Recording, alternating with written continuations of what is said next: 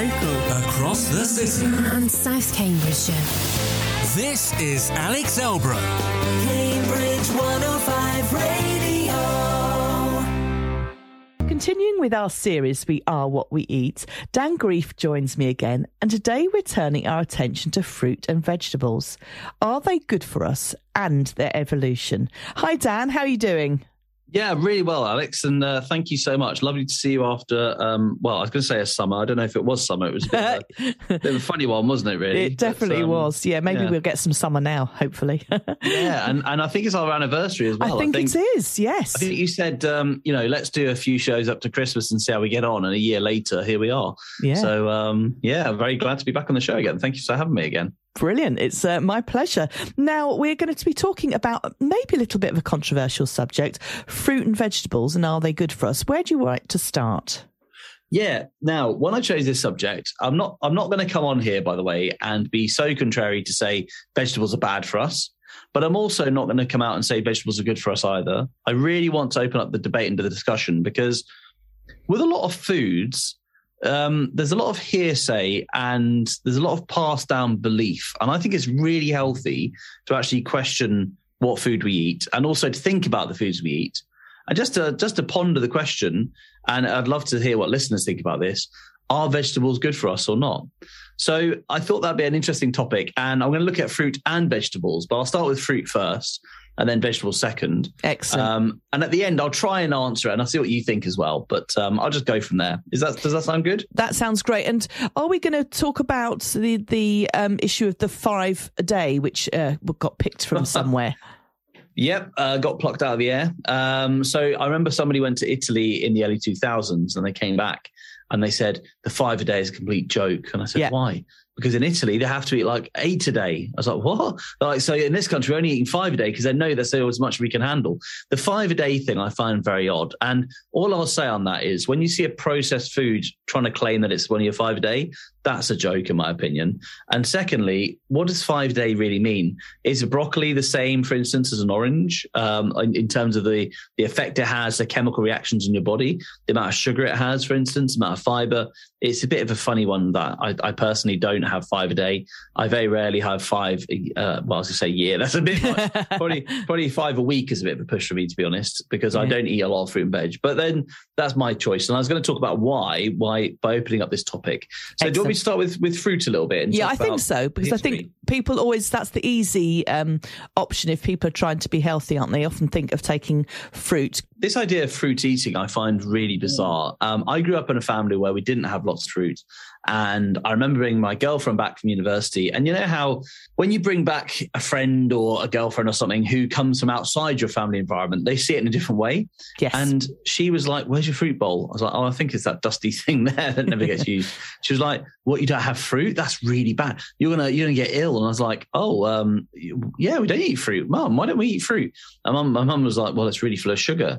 Now, I grew up in a family eating lots of vegetables, but not fruit. And that was just my starting position, was it's really full of sugar. So occasionally we'd have fruit as a treat. And most families, on the other hand, I'd say, because of that 5 a day policy, they believe that fruit is a staple of every single day. And I find that just really quite sad because the fruit that we're eating now is actually the result of selective breeding, sometimes genetic engineering, but actually selective breeding over a few hundred years, in some cases a few decades, to make the fruit the most juicy, large, sugar-laden fructose bomb that it can be.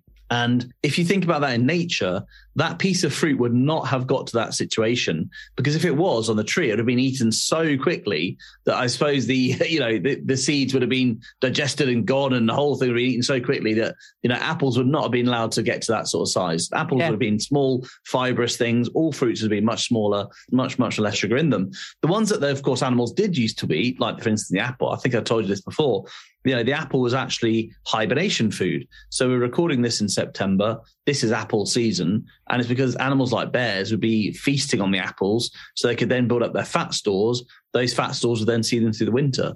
So we've taken something that was always kind of a sugary thing with fiber, and the fiber offsets the sugar. And they've just made them bigger and juicier with way more sugar than they had from just evolution. And now they are really, in my opinion, confectionery. Yeah, I think I agree with you. We were families also that didn't eat a lot of fruit. And in fact, my dad still says he struggles to eat fruit. And we eat a lot of vegetables and not so much fruit. And growing up, one of my sons, my eldest son, was completely phobic about fruit. And my goodness, you would not believe, everyone would thought they would be calling social services because I didn't feed my eldest son fruit. He had lots of vegetables, but he would not eat fruit. And if you go to parties, he would be seen as a bit of a freak because he... Just out of interest, what's he doing now, your son? Because he's done really well, hasn't he? Yeah.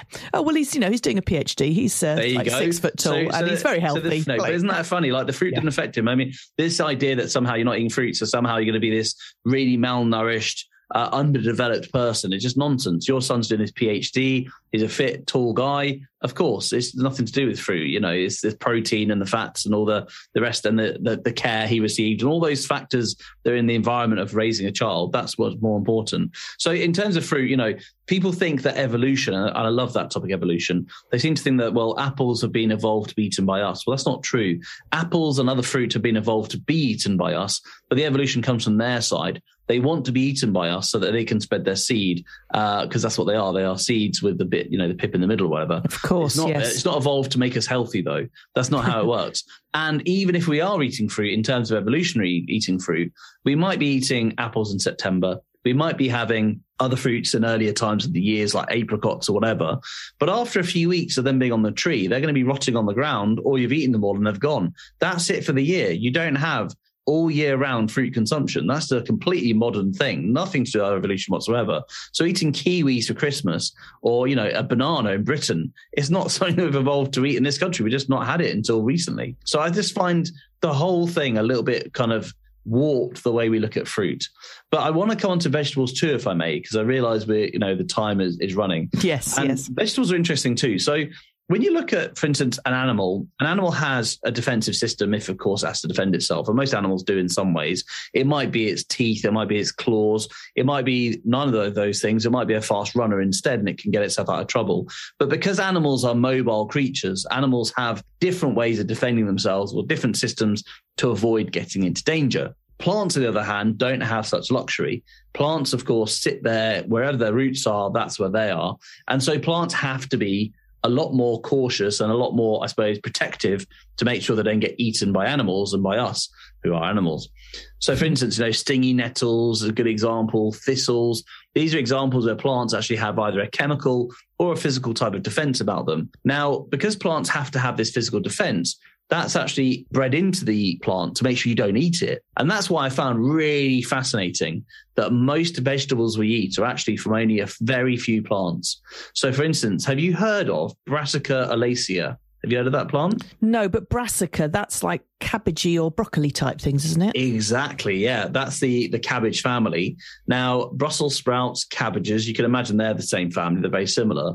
But also kale, spring greens, and all those kind of greeny vegetables, cauliflower, broccoli, they're all the same plant family. And it's the same thing. Like, for instance, like the Brussels sprout, like the head of the Brussels sprout is actually the same bud you got in the broccoli. It's just slightly genetically different. The cauliflower apparently is evolved from the broccoli and is the white inside of the broccoli without it actually blooming with the green. So it's the same plant. They call it the dog of the plant world because actually, how all dogs are the same. They're just slightly genetically different. They all come from the same place. The other one is lily, I think, which is actually the onion family, which includes asparagus and garlic. And so there's actually very few plants we can actually eat because most of them are actually toxic to us because otherwise the plant, of course, would be eaten by an animal. Yeah. And so you've got to then think, okay, so these plants quite often we're eating quite often have toxic elements to stop us eating them.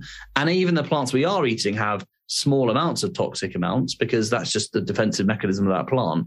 So we're not probably evolved to eat them as they were, but we've changed them in some way to make them match our diet. Now, what's interesting is you can breed a cow, you can breed a pig or a sheep to be larger and more bulky or whatever, but it's not fundamentally changed what it was. It's still that same animal. And we have been eating that for hundreds of thousands of years. These vegetables, on the other hand, our ancestors couldn't eat them. In fact, the first record we have of the brassica sort of family being used was about 2000 BC. That's only 4,000 years of eating. That's really, really modern. And so these vegetables are modern foods. Now, I pose the question, are they good for us then if we've been living without them for the whole of human existence without any problems at all, really, eating them very occasionally?